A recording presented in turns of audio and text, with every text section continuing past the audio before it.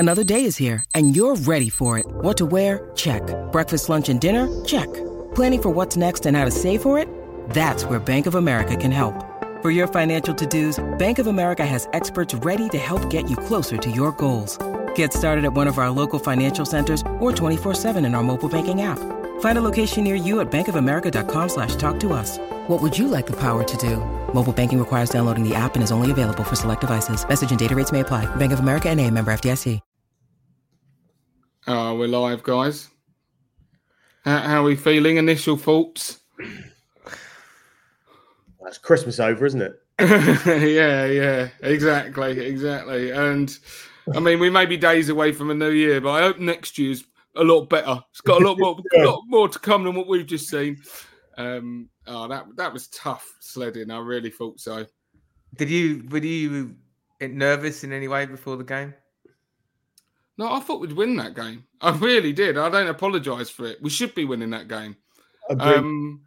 Bottled it, really. Like, at the end of the day, we had more than enough chances to see them away. Of course, West Ham played well, but there were a number of players who just weren't up to the mark today. Just they let themselves down, and then ultimately we came up short. But as Ash was kind of saying before, it's not like they weren't trying. They definitely were trying. It wasn't a lack of application, but at times you've got to expect more from these guys. They're going for a league, and they were nowhere near that level today.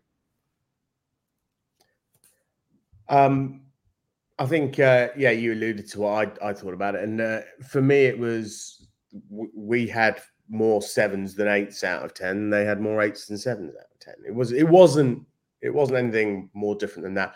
But I do accept Johnny's point here that actually a few players who you really do need to be able to count on in games like this to you almost take the game by the scruff of the neck and kind of put it on. It felt like a few players who have that capability or capacity in them actually went backwards a little bit today, if that makes sense. I don't know if that. Yeah, I think so. The room is busy. My it is God, busy already. I think a lot of people are looking for their therapy today, Matt. I thought it was going to be a quiet room tonight, but we've got over 700 in the room already.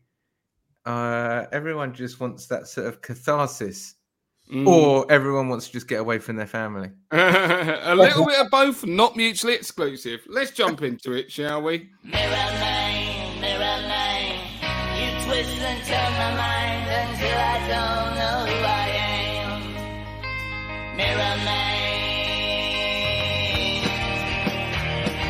Good evening, and I'd love there to be a little bit more enthusiasm and natural zeal in my voice, but I can't. We've all watched the same thing. Arsenal have succumbed at home 3-0. No, 2-0, I should say. 2-0. We'll get onto the penalty save at the end of this pod. But 2-0, and quite frankly, it was well-deserved. West Ham played well, and we just didn't really have it today. Matt, were you in a Brooklyn dive bar somewhere, just head in hands? What happened? I was in a Brooklyn bar, and all I was saying is, we really need a goal now. We really need a goal now. You know when that clock is ticking, you go, we need a goal by 60. And then you go, we need a goal by 70. Then you go, I'll take the draw. We need a goal by 85. And then there's that moment, and I think I was watching it on TV, and the camera panned to the people streaming out the stadium on like 84, 85 minutes, the rain pouring down. Saka mistouched it, and then that was the moment where my head went down, and I was like, it's just not going to happen, is it? That was it. That was the moment, because I think even must have been being a player inside the ground, it just felt like everyone had given up. Not given up, like stop trying, but there was just that widespread acknowledgement that it wasn't going to be the night when we came back. At one point, it's desperate when you're like, I can feel another Reiss Nelson moment. He's coming on. And by the end, it's like we got another Reiss Nelson moment, and it wasn't very good.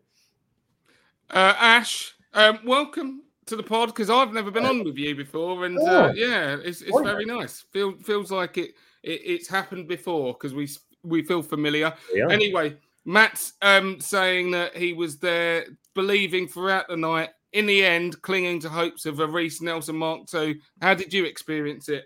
Yeah, I end up. I was supposed to meet Matt in the end, but I couldn't quite make it out to Brooklyn in time. But I was actually in a very similar spot. I thought until about 82 minutes, it's like we can still get something out of this. And it wasn't the Reece Nelson shot for me. That was almost like job. It's over now. But I think the one before that, I think there were a couple of chances. Ødegaard had one. That fantastic save. Actually, there was one, and then the really weird sort of left-footed thing that went across the face of goal that Smith Rowe went to try and head. I thought those were two really good chances. And by the way, on our day, we've seen those just completely fly in, right? So I think that was it for me. I think that was when I saw the penalty decision. I thought, well, absolutely sums up the night really well, doesn't it? But hey. It certainly did. It seemed to tail off. It seemed to by that point add insult to injury. We knew that we weren't really playing well. And yeah, like you say, when you at least captain in spirit, Declan Rice is there falling over and giving away penalties in the book. You know it's not your day. But let's listen, we're bubbling up with hottest of takes, so let's just jump into that. Hottest of takes. Hottest of takes. The hottest of takes. The AOP, hottest of takes. Make it spicy. Ash, it's over to you. Hottest of takes. Where are you going with it today? Sometimes we just want Nando's peri peri and there's only ketchup left in the fridge. That's all I've got for you, mate. Ketchup. Something very mild, yeah, very mild. It was. I think that's kind of what it was, wasn't it? Really, it wasn't a bad performance. It wasn't. I wouldn't say mediocre. Almost sounds insulting, right? And that's not my intent here at all. It was just very mild. It was tepid, and against a team that was just bubbling away. I thought Alvarez was fantastic. By the way, I think he did a great job on us. But we have better players than them. Like, everything says that we have better players than them. We just weren't today. But fair play. You've got to congratulate those happy hammers. Is that David Moyes' first win against Arsenal as a manager? Oh, really? Yeah. Wow. Dear, that's what we need. Loads of managers getting rid of their hoodoos against us just at the right time. No, I mean, that's a shame. That's a bit of a double kick in the teeth. Were you going any further with that, Ash, or were you? You're good to go. But I genuinely thought we were going to win this one comfortably. So, and by the way, even at half time, I thought that, and sort of until you're at about 65, 70 minutes, I still thought we'd get something out of the game, but wasn't to be. I think it's. I don't know whether this is a Mikel learning moment, or is this put it in a box and throw it away moment? I think that's the interesting question. That is an interesting question. One I'm sure we'll be ploughing into during this pod. Matt, where are you going with your hottest of takes? My hottest of takes is that throughout the season, we've made a lot of excuses for our front three. And I think there's always been this sense that our front three are only ever going to get better. You know, the Gabby Jesus, Martinelli, Saka, we've always said it's our version of Liverpool's Firmino, Salah and Mane. And every season, they're going to get a year older. They're going to get a year better. They're going to get more goals. They're going to get more assists. But I think we're halfway through the season and the output across all three from a goal scoring perspective is subpar. It's just subpar. You can't play the system that we play and be scoring so few goals. And I think none of them have scored more than 5 Premier League goals. And we're going into the new year. And so if you take that and you look at it across the whole season, you're looking at 8 or 9 apiece a season, and that doesn't win you the Premier League. It just doesn't. And I think that's the biggest issue. It's that we keep on waiting. We keep making excuses. Oh, Gabby was missing. He'll link it all together. Saka's been an output machine, but he hasn't scored enough goals. Martinelli's been great in the Champions League. None of them have been good enough. None of them have hit the form of last season. None of them, and if anything, they feel like they're spluttering more right now rather than kicking into gear. And I think we were all hoping that it was all going to happen. They were doing all the right things. And I've seen a lot of people say, oh, all the fundamentals are right. It's just a matter of the goals. They're going to come. They're going to come. Well, I think there's major cause for concern now because just the output has been subpar. And Arteta goes, "Oh, I'd rather have the goals spread around the team." Yeah, I'd rather have the goals spread around the team. 10 here, 8 there, 11 there, 12 there, not 3s, 2s, 4s. Eddie Nketiah scored more than the rest of the front three.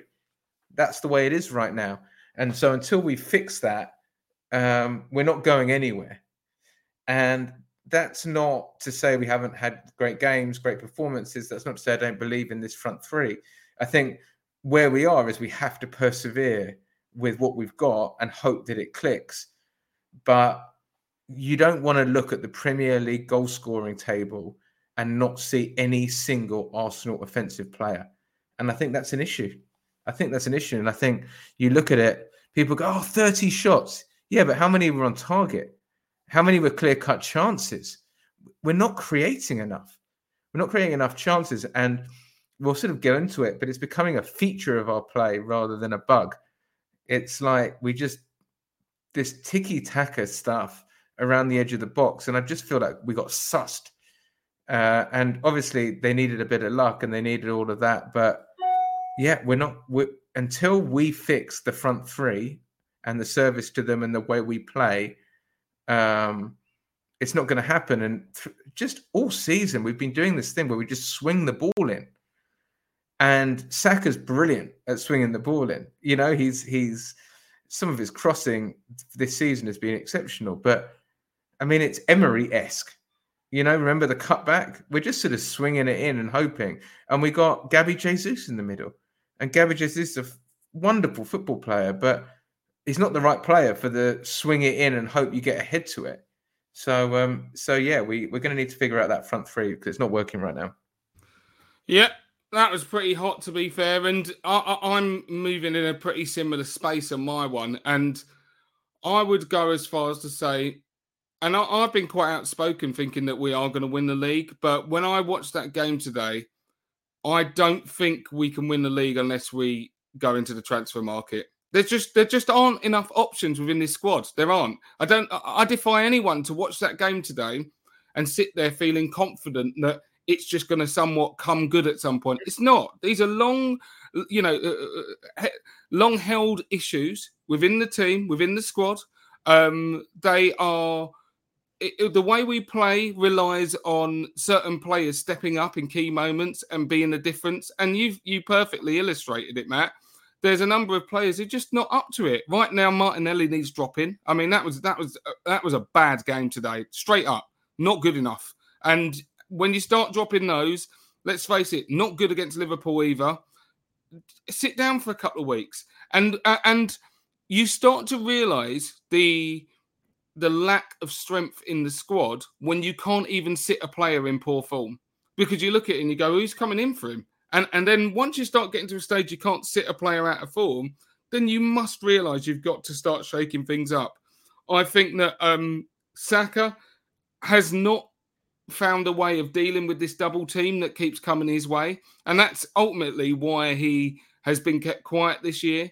And he's got to find a way. It's that simple.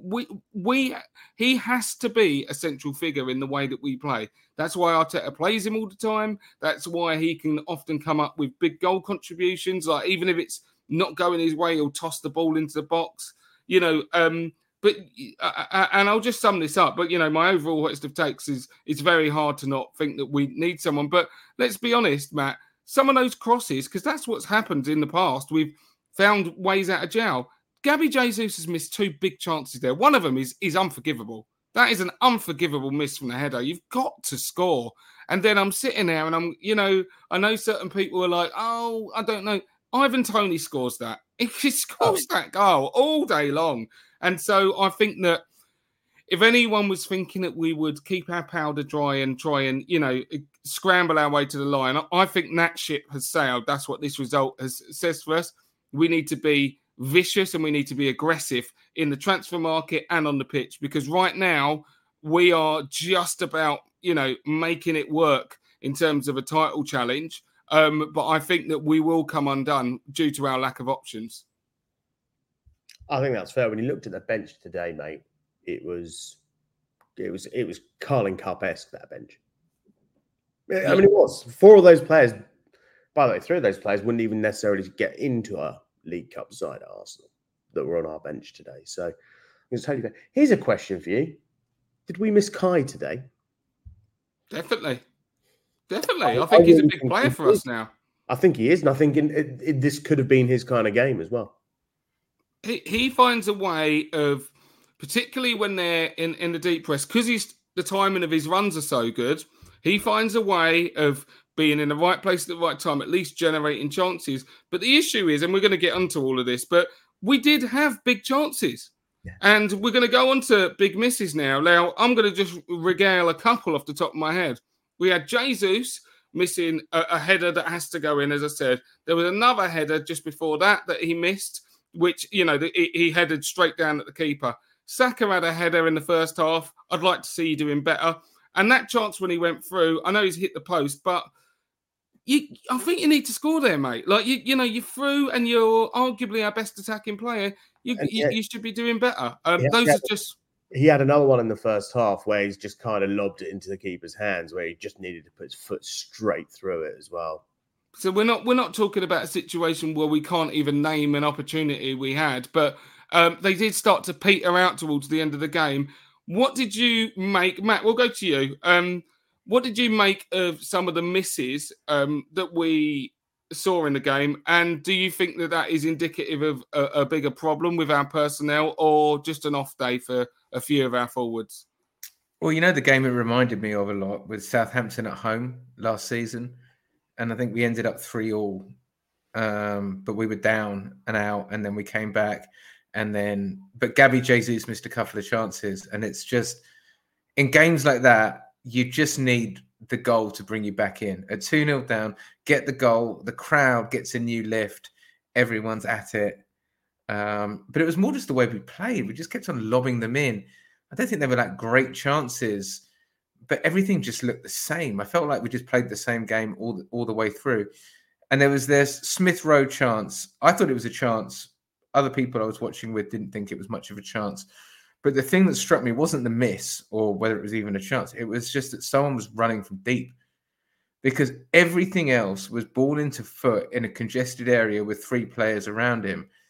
And you look at the Mavropanos goal. The reason he scored it was because he ran the whole, he ran 8 yards to get on the ball, and that caused chaos. Whereas I feel like we played into their hands because we're very static. It's all ball into hand and then the 1-2. Whereas there was something about that Smith Rowe where he just burst from deep and just like there was no one following him because they couldn't track him that distance. And so I think that was it for me. I think we just heard that Gabby Jesus story so much. It's like he offers a lot, but he misses key chances. We needed someone to snaffle a couple. On another day, we do. You understand why we bought Kai, but you can't just say it's Kai's job to unlock deep blocks. That's just too much on one person. So, but it is very weird that we now play our whole offensive game is crossing into the box, but we've got a 5'9" or whatever striker. It doesn't make any sense. Yeah. Ash, what did you make of it? As we said, there was a fair few misses in there. A bigger problem or just a bad day at the office?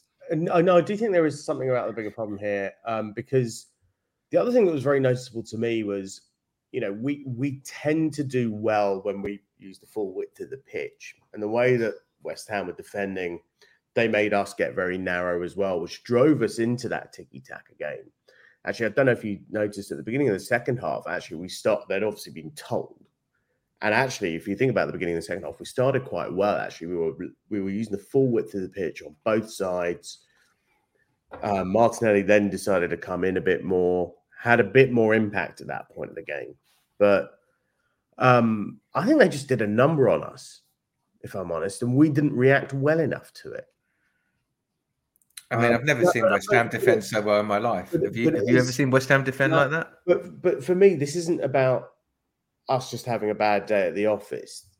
Let's be realistic. Every Premier League manager is watching this. We now have to play every team again. And they've said, hang on, what about that? We could go do that. And that's going to happen to us now. And we're going to have to find a way. So it's not, we can't just keep saying bad day at the office. We have to find a way to play around this, through this, however the fuck we need to play it. but we need to find a way. That's a really good point, actually. And that was one of the things that struck me as I was watching this. I was like, there will be other people watching this and saying, let's just try to replicate that, because there was a clear game plan employed against us. And yes, when you look at the goals that they scored, Mavropanos, every opposition team aren't just thinking, oh, we'll just get our centre-half to score a top corner header. It's not as easy as that. But being able to keep it tight and then, try and hit us on the break, which they did for the first goal, that is something that is, repeatable. And that is something that looks like, oh, right, well, we know how to bunch them when they get in and around the area. And do Arsenal have a different way to play? Because if it's just triangles with, Saka and Ødegaard on the wing, and like you say, either tossing balls into a striker who's not going to be as big as any centre-half, there wasn't enough dynamism. There wasn't enough movement from deep. I do think that it's weird, isn't it? Because we just spoke his name, saying that he's had a bad game, and we are going to talk about him. But when Martinelli's not on, the team can start to seemingly lack a bit of pace, certainly in terms of penetration. Saka has been so mild in his temperament lately, like in terms of taking on his man. The amount of times he goes and just turns back and just passes it off. Unless he's being given that ball from deep to run onto, he never wants to beat his man, which is really, really, it's just anger-inducing, because we know the talent he's got, and we know sometimes if you get it out wide, beat your man and then put the ball in, because it's only once you've got the defence turned that you might start seeing that panic. If you're constantly cutting back to see Ødegaard, who's then on the corner of the box and doing what? Flicking the ball in the air, trying to play some cute pass. I expect, our big players to step up in key moments. And quite frankly, too many of them were just missing today and ended up missing big chances that if they had gone in, the whole game could have gone a different way. Yeah, and look, yesterday's game, the Everton City game, is a totally different kind of game. But by the way, that's what you want us to do, right? You go 1-0 down, you still aren't playing great. And guess what? Phil Foden decides to turn on the Phil Foden show, right? That's kind of what we need to happen in these scenarios. Doesn't have to be the same guy every week. It can be more than one of them. But they dug out of that and they got away with playing. We've been up to Everton. We know they're really, really difficult to play against. And that's what we needed to do today, and we didn't do it. Yeah, absolutely. And there's a comment here as well talking about that, we've struggled against the deep block for 2 seasons, and there's no in-game management from Arteta other than shouting at someone to play their way. Do you think that's a fair assessment in terms of Arteta's, in-game ability to disrupt the flow of a game and, these kinds of games anyway, where it is clearly stifling us? Does Arteta have the ability to change that course of the game? I think it's because what it all reminds, this isn't a new thing. Like, we all talk about deep blocks and changing the game now, but the amount of times I remember back in the Invincibles era when we'd be 1-0 down, not being able to get the breakthrough, the board goes up on 68 minutes and it's Kanu and Wiltord coming on. And he literally just takes out a couple of players at the back because you've got all the ball, you've got all the possession, and he brings and we go 4-2-4 or 3, whatever it is. But we load everyone up, and then you rely on the talent of Kanu, the talent of Wiltord to bring something new, to try and do something different. And at the moment, the same thing happens. 68 minutes, the ball goes up, except it's Reiss Nelson and Eddie Nketiah. And if you want to compare Reiss Nelson and Eddie Nketiah to Kanu and Wiltord, then you've completely lost your mind. And ultimately, the only way you can break down the deep block is just by bringing on more offensive players, going for it, slinging the ball in the box, but relying on a moment of magic from players like that. But Reiss Nelson is 40 yards from goal on the left flank. That wasn't the problem. The problem wasn't on the left flank. The problem was in the box. I mean, we must have had about 80 touches in the box. It's just that every time we got them, it was ricocheting off someone. You need a Kanu. You need something. You need someone who's just one chance, one hit, bang, goal. And I think the biggest thing you can do to solve a deep block is just have better players who can come on and load up the box. And at the moment, we don't have that in the team. We don't have the magic maker. We're sort of like the closest we've got to it is Trossard.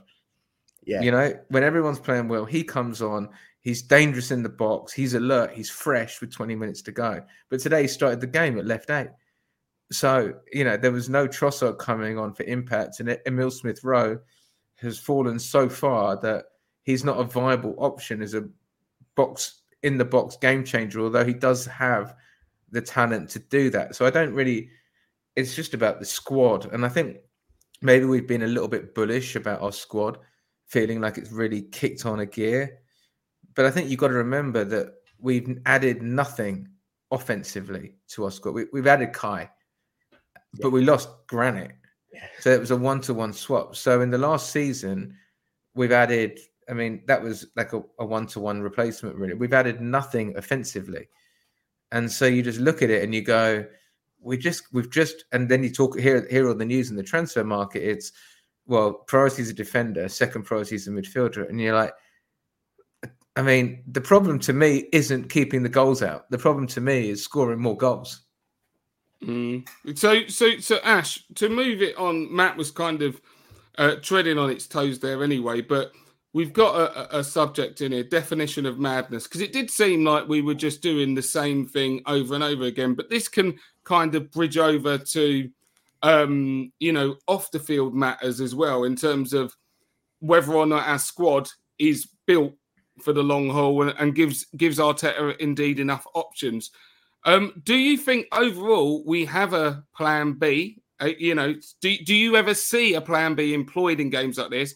And do you think that it's imperative that we, bring new options in that by just being who they are, offer something new? So I don't think we have a plan B, or a clear-cut plan B right now. I think, Arteta could easily outwit all of us probably quite quickly. But more to the point, he's talked about how he plays 38 formations in a game or whatever. Totally get all of that. I think we all know what we're talking about here, which is we need a different style of play. We need to go do something different. And I don't think we have those players.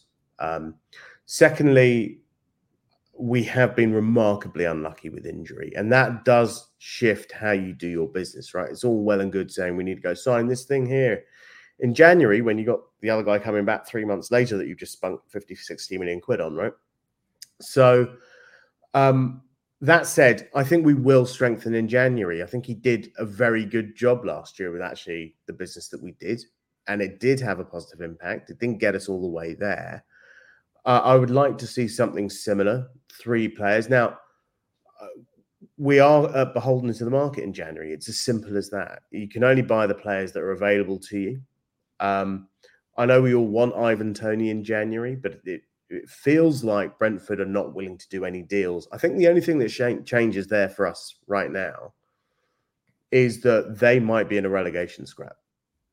And do they want to cash in now? Because if they do end up going down or having to change managers, the value of the player could go down as well. So is it for them a case of maximizing what they can get now? My understanding is from a financial fair play perspective, we are clear from January, right? Because the FFP or whatever it's called, the Premier League Responsible Wankers Rules or whatever it is, run January to December. So look, let's hope and see. We do need some cover for Declan Rice.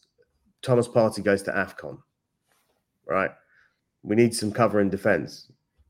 Tommy Ass is going to the Asia Cup as well. Neither have been part of the squad this season because of injury anyway. So we just have to rule those guys out.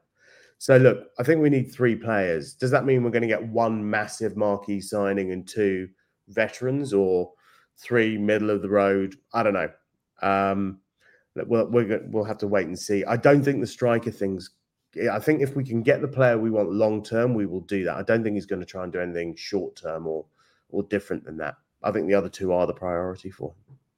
Yeah, it's certainly interesting. I do think that the Toney opportunity has a lot more chance of coming off than what some people seem to think, and I understand why. I understand why there's pessimism, what with the parameters around it. But I do think for those reasons you started to lay out, Ash, as well. Like, I actually think that it would take a brave Brentford team to try and hunker down with Ivan Toney when he's been out for half a season in the hope that he definitely keeps them up. But if he plays poorly, they'll get a fraction of the money for him if they, Well, it's not only that, if they do get relegated, everyone knows they've got to sell. At which point, it's a buyer's market, isn't it? And that's not good for us, by the way, because Chelsea will just go blow us out the water. Yeah.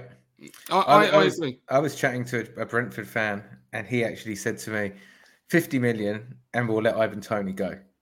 And he's got a bit of intel inside the club, and he said 50 million, and we'll let Ivan Toney go. 100%. However, like Ash said, everyone needs a striker, and so if he's on the market and they want a bidding war, it's not going to be 50; it's going to be 80. Because have you seen Nicholas Jackson?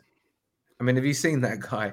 He scored a lot of goals, but I mean, put Ivan Toney in that team, and they're scoring double what Nicholas Jackson is scoring. And I think Chelsea will go all in for him, not just for them, but just to screw us, because they've got a track record in doing it. So the last thing, they don't. Have you ever seen Chelsea lose a bidding war? Have you ever seen it? Caicedo, 110 million. The other thing they do have to make it work. Yeah, but Chelsea are in the last chance saloon, right? Because if they don't get it right now, then they're at plan F because Poch will be gone by the end of the year. Yeah. And they've got they have financial issues. Not we might not, but we know the way that, and that wonderful pod you did, Matt, with I can't remember his name now, looking into some of the financial like the amortization, etc., and how they're making it work. They can't. There's a limited amount of punts they can keep doing unless they start improving on the pitch, and I don't think they're quite there. I think the opportunity will be there for Toney. Look, half the people in the comments don't even care about Toney. They don't want him. They think there are better options. I don't think it's a complete consensus, target, but I just think it's the smartest one for us in terms of being able to use someone who is Prem ready. And yes, he's been out for a while, but you get this sometimes. Sometimes people are injured. Timber has played 45 minutes more than Ivan Toney this year, and we're going to expect him within a couple of games, come on then, mate, let's get straight up to speed. Do you know what I mean? Like, no one's going to be sitting there going, oh, yeah, you can have 2 months to get up to speed. No. Oh, no, I will. But yeah. No, but I mean, yeah, you say that when we're in a title running and he's, had a stinker. And it's Timber! Like, yeah, exactly. We need more from you, mate. We need it now. But so I think, Is he our only option, by the way? I mean, we feel like that's the only striker available in the world other than Victor Osimhen, which doesn't seem like is a possible deal, at least in January. Is there anyone else that you kind of, especially with that Premier League ready tag, that I think a few players are starting to come through this season? I'm not going to go and say let's go and sign Hwang from Wolves, for example, but there are a fair few hands in the air at the moment. Like, would Ollie Watkins be a disaster? I just think when people talk about having an expensive option, I think Ollie Watkins would make Ivan Toney look like, you're picking him up at the pound shop, because Villa don't have to sell. Ollie Watkins has been playing this year, been in red hot form. And when you think about a player who is kind of on that cusp of, could he be world class one day? He's showing all the flashes right now. He's showing that he's a top striker in the Prem. He would be north of 100 million without a question about it. So that's why, and because we know Ollie Watkins likes Arsenal. I'm pretty sure he's an Arsenal fan, has flirted with us, but ultimately that really would be, unless Arteta sees him as the final option. Dominic Solanke's another name getting mentioned a lot as well. But I don't know. I don't know if that necessarily is the right player, but he's certainly playing well in form. If Solanke does it for another year, suddenly we're like, what, we should have signed him a year ago. It's one of those ones, isn't it? Well, he's being heavily linked to Tottenham right now, so. Well, that's a reason not to get him. So let's move on. We got Curse of Declan here, okay? I mean, there's not much that you could lay at the feet of Declan Rice in terms of a critique. The guy's come in and absolutely walked on water since he's been here. 105 million, and it's a bargain, a consensus bargain. But one thing that he still has failed to do is get a victory over his ex-club. So much so that the cynics would be there going, he's trying to give away penalties in the last minute to ensure it. The curse of Declan, guys. Are we ever going to see Declan Rice get a win over his long-term club, West Ham? He wasn't his usual self today. No, not the same standards, no. I feel like he almost was trying too hard in a way, just trying to like push it a little bit. Didn't have a poor game. And I think Ash said at the beginning, it's like a lot of 6s and 7s. I think Ash said a lot of 7s. I'll say 6. I'll go to 6s and 7s. Right. But yeah, it was just one of those days for him. And I think it gives we haven't even talked about the Declan Rice effect on West Ham.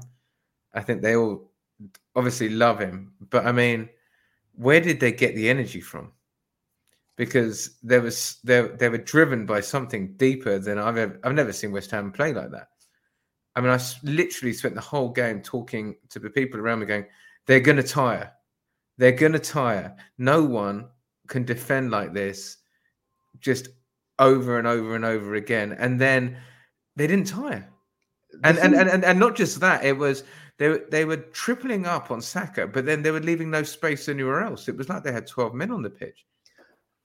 Matt, I think the thing that impressed me more was that when you were talking about people tiring, I think it's easy to assume you mean the physical drop-off, which happens in a game. But their mental drop-off, I thought was impressive, actually. Like, that was very technical. A lot of what they had to do without committing fouls, giving away penalties. Because that's the other thing, by the way, that we have got a lot of penalties this season. We have scored a lot from set pieces that we can actually... one of the advantages of playing a lot of this kind of way is we will end up in those situations and take advantage of that. In fact, that's actually been a bit of the story of our season so far. But I think the fact that they didn't concede all of those kind of different things in those areas and put themselves in any more danger was really impressive. There's a player on their side. The curse of Declan's easy for me. Just put it to bed. 11th of February. We go to the London Stadium, turn them over. That's it.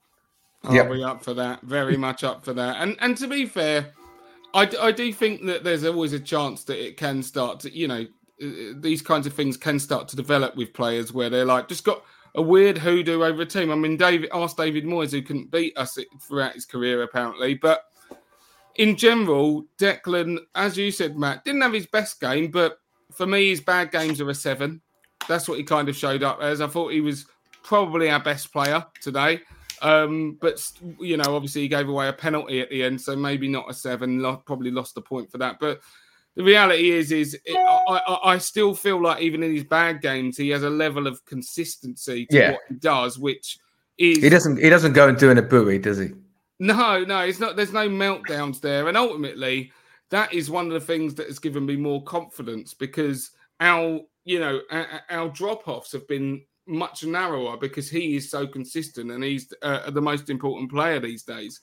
But there were, there were other players. Let's just say, let's bundle this curse of Declan into this subject. Let's just say, for whatever reason, Declan Rice is playing against his old team and just doesn't quite completely feel like it. You look around the team and you're saying, okay, Declan's not dragging us by the scruff of the neck today. Who else is doing it? And I did find that there was a lack of, people stepping up in his stead. And galvanizing the team and dragging them forward. I thought there were a few people conspicuous by their absence today when it comes to, being able to be a rally, give out that rallying call. It's not like people didn't try, but the way that we've seen Declan Rice be able to literally pull us forward this season, it seemed like if it wasn't him, because whatever reason, we were never going to get over the line today. Do you think the crowd had much to play with it? On the US commentary here, they mentioned that Mikel was having a bit of a to-do with some of the fans behind him when the big went up when Zinchenko misplaced a pass or something. There's no question that the atmosphere in the ground was flat today. You could feel it in commentary here as well. They were talking about the fact it was flat, but you didn't really need anyone to point it out because you could hear it. But I do think that it is a reciprocal relationship in that respect. Yes, the players need the crowd to be gearing up. The players have got to give the crowd something to go at, and this is another reason why if you keep just doing the same thing, it's not just a negative in terms of not necessarily being able to pick the lock, but also the crowd starts to get frustrated when it's like, you're just doing the same thing over and over again, you know what I mean? And when the crowd get frustrated, there are those audible groans and whatever else, and it does seep onto the pitch. And one thing that we clearly have moved light years ahead of in the last couple of years is how we've made this, this ground of ours and to be an absolute castle that you just cannot, just walk in and expect to have your way. And the crowd have been a massive part of that, but today, they just didn't seem like they were in synergy with the team, and West Ham caught us napping over ultimately. What did you think of? Did you think it was a goal?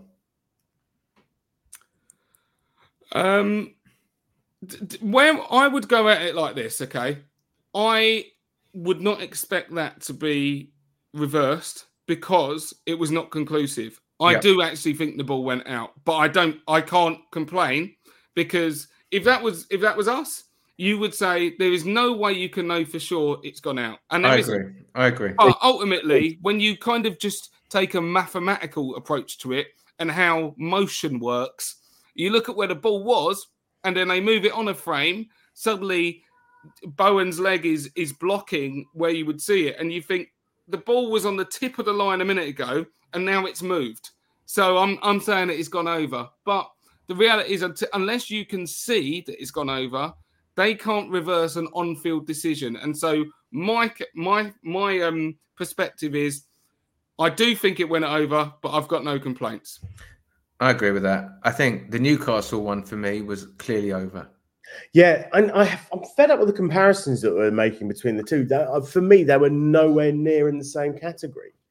The Newcastle one was clearly over. I could see it. Yeah. You saw the strip of green between the ball.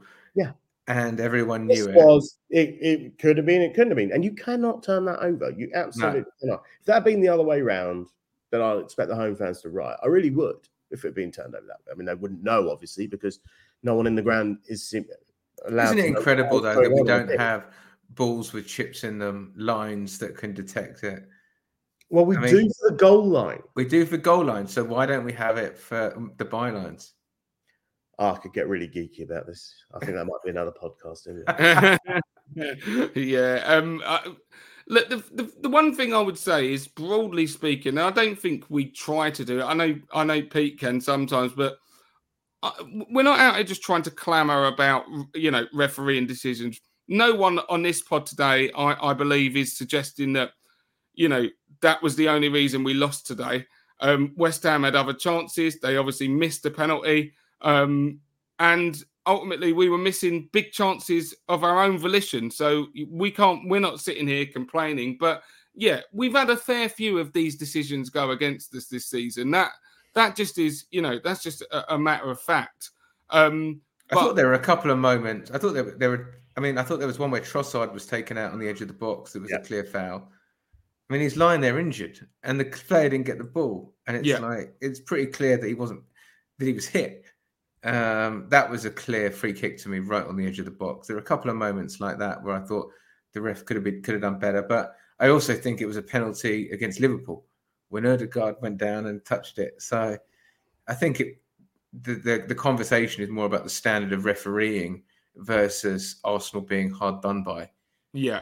Rather than us being targeted all the time. Well, listen, guys, let's start to, it's been tough sledding for some of the pod, obviously, with the subject matter, but let's look for a ray of light, okay? There he is, David Raya at the end. We said, and we've spoken about this a few times, we kind of wanted David Raya to have a significant moment, a save that, you or I couldn't make something significant to feel that, the worm had started to turn with him. Now, listen, he can't guarantee, or it's not his job, if you like, to score goals at the other end. So it's not his fault that we've ultimately not being able to get something out of the game. But he did save a penalty. Ash, what do you reckon this might do for Raya? Because at the end of the day, one thing we've been very short of over the years are keepers that save penalties. And Raya stepped up today and kept one out. Do you think this might propel him forward? Look, I think, without getting into the whole debate around the two keepers, I think this only can... Big saves and big moments for keepers only help build confidence. And I think that's a good thing. I think the fact that it happened in front of a home crowd, in front of the North Bank, is probably good for him too. I don't know how many people were left in the North Bank by that point, to be fair. Actually, most people in the North Bank usually there, But look, it's fine. I was being pithy before as he cemented himself as Arsenal's number one now. I think he did that the day he signed.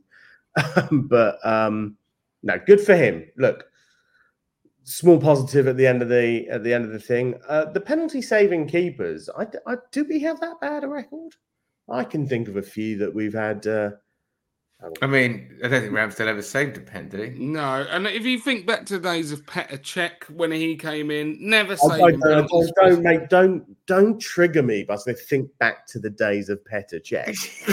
What are you doing? I forgot he existed. I was thinking Dave Seaman. Yeah, stick to ice hockey. Lehman, John Lukic, and then Leno would never save any. Martinez was the only one where I felt confident that we had a keeper who might, claw out a penalty. That was the last time I think we've seen it, really. Yeah, he played 20 games for us anyway.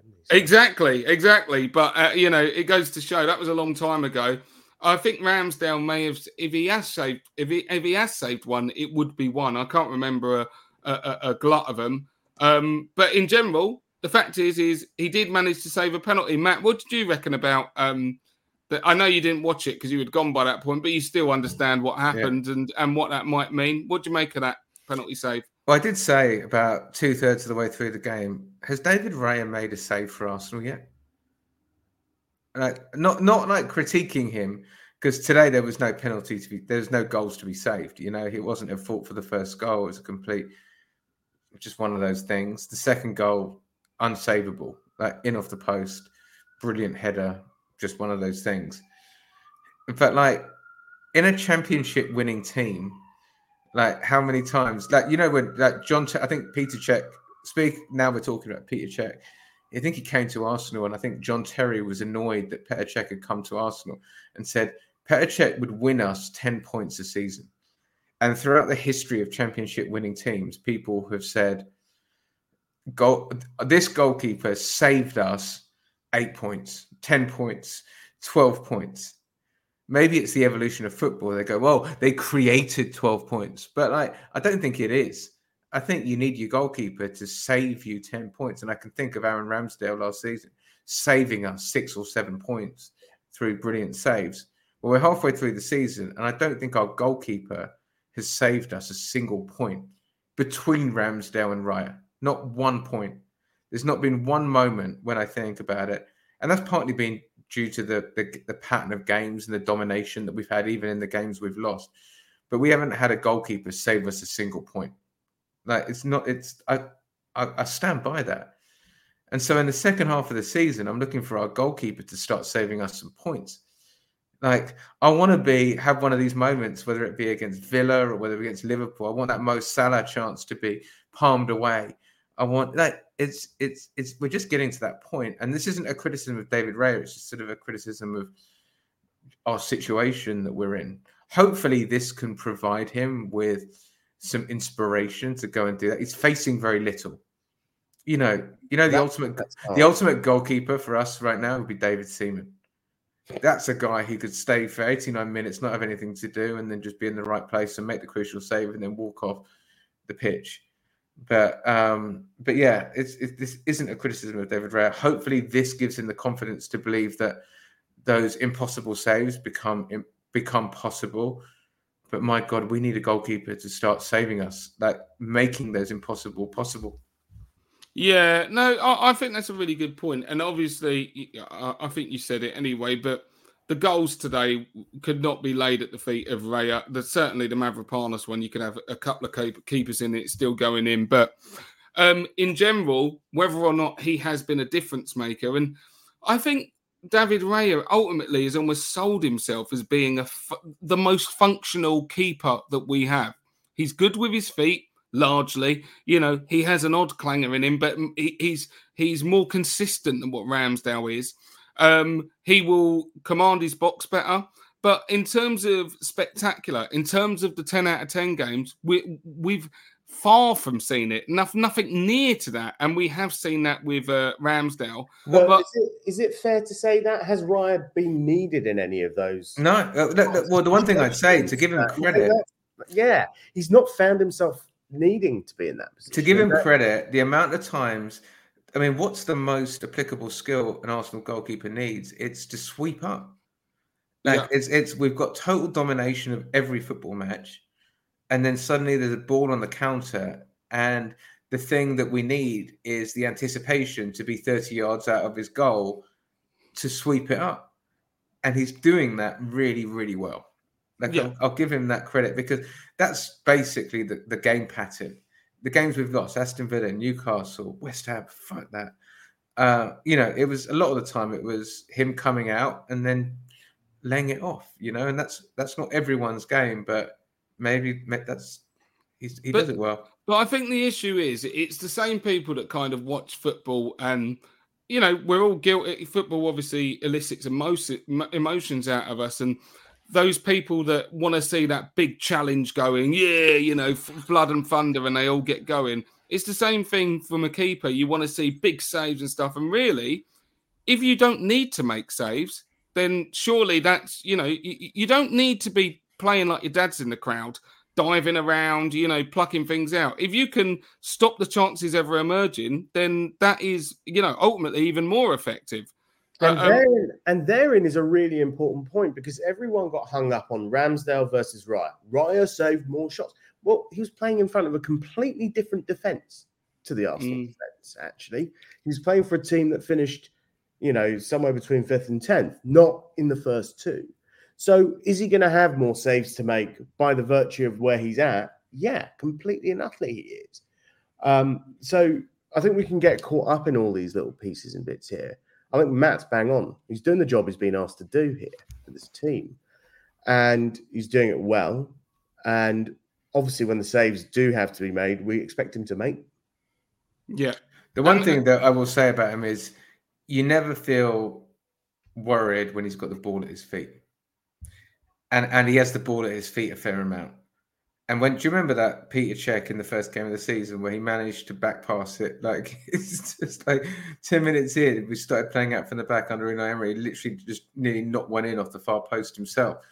That's what we were dealing with. And that's what Matt Turner is, that goalkeeper. Matt Turner can't trap a ball. I mean, we've seen it. He can't even get in the Forest team. But I think he's the right goalkeeper for us right now. But my God, I'd love to see a great save. Love it. Yeah, we are our kingdom for a great save. Right, guys, I think we've done a noble effort there. 53 minutes after what was quite a frustrating game and frustrating result. So I think we can start to wrap it up there as we say thank you, guys, for everyone who has tuned into it. To the pod today. Thank you very much. And if you haven't already, head over to patreon.com/the Arsenal Opinion and become one of our patrons. We really can't do it without our patrons. They are the lifeblood of the AOP. Massive thank you to Ash for jumping on the pod. You enjoyed, well, as much as you can, Ash. As much as I can. Yeah, just remains to say happy 2024 to everybody. Let's bring it home. 20th anniversary. 20th anniversary, my God. I'm pinning so much on this. I really am. It really does feel like something special could happen. Matt, cheers for jumping on the pod. Any final messages for the audience ahead of the turn of the new year, I should say? I think I'm always quite optimistic to a fault. And I think last season we led from the front all the way, and then the pressure sort of buckled, and ultimately we crumbled in April. It was a miserable month. This is shaping up to be quite a different season. I think the fortunate thing is that this defeat, as painful as it is, sort of a weird one, I don't think it really matters that much, to be honest. I think what you're seeing is it's going to be a bit more level pegging. I'm a little bit anxious because if Man City win their game in hand, they're level on points with us, and feels like they've only got gears to go up, and it feels like there was an opportunity to put some distance between us and them that we haven't taken. But I always think that the way you win a league championship is by being in the mix in March and then going and putting a run together. And I don't believe it's any different now. And so if we're within 5 points of the league in March, that's good enough for me. That's the way you win league championships. And then someone is going to put 10 wins in a row and they're going to win the league. And that's the way it's typically always been. We're going to need to do that. But it's certainly not panic stations. It's certainly not all over. It's certainly not, there's so many problems here. I think there's going to be us involved. There's going to be Liverpool involved. There's going to be Manchester City involved. But my God, if West Ham can come to us and play like that, they can come to our opposing teams that we're fighting for and play like that. And they can get something in those games as well. Every game in the Premier League is hard. So I'm going to stay optimistic. I think we've had a great year. We've been top at Christmas 2 years running. It's all about what we do in April and May. That's what it's all about. And so I think it's stay in contention. We've got some decent players. Keep the mains ones fit. Gabriel, Saliba, Declan Rice, Bukayo Saka, Gabby Jesus, Martinelli. I know everyone's down on him now, but he'll be back on form. And I really think we've got a really, really great chance of doing something next season. But we're going to need to figure some stuff out. But we can do that. Yeah, I like that. And just to echo that before we do wrap it up, I think the way I look at this result is, in terms of the league title, you are always going to get erroneous results throughout. You have to. Like there's only one team that have gone the whole season unbeaten, and we know who it is. But in general, you're going to get a few results in the season where you just go, you know what? There's no rhyme or reason why we've lost that. Like, in terms of if it was played on paper, we would have won. But this is one of those games. But you can only have so many. There are only so many games you can have and chalk up to being an erroneous, oh, well, that one didn't go for us. The fact is we've had 2 games, one away at Anfield and one at home. I know which one I was pleased to draw and not lose. If that had flipped the results, I'd have had a completely different mentality and emotion. I'm just putting it down to one of those days. It's bad. But, Matt, the one thing I would disagree with is, and I picked Arsenal to win the league. I'm sticking to it. But I don't think it is what we do in March. I think it's going to be what we do in January. I do not see that this squad has enough to get over the line. I don't. Part of me feeling confident of us getting over the line was I feel like what Arteta has shown, what the club has shown, is when they think they've got an opportunity, they usually pounce. They usually pull the trigger. And I think they will definitely need to get some business done in January if we are going to make our squad worthy of getting over the line for the big one. So there we go. There we go. I feel a bit better now. Yeah. That's what we wanted to. That's what we're going to do. Add a bit of catharsis to it. So, guys, thanks for tuning in, and we will see you next time. Ciao for now.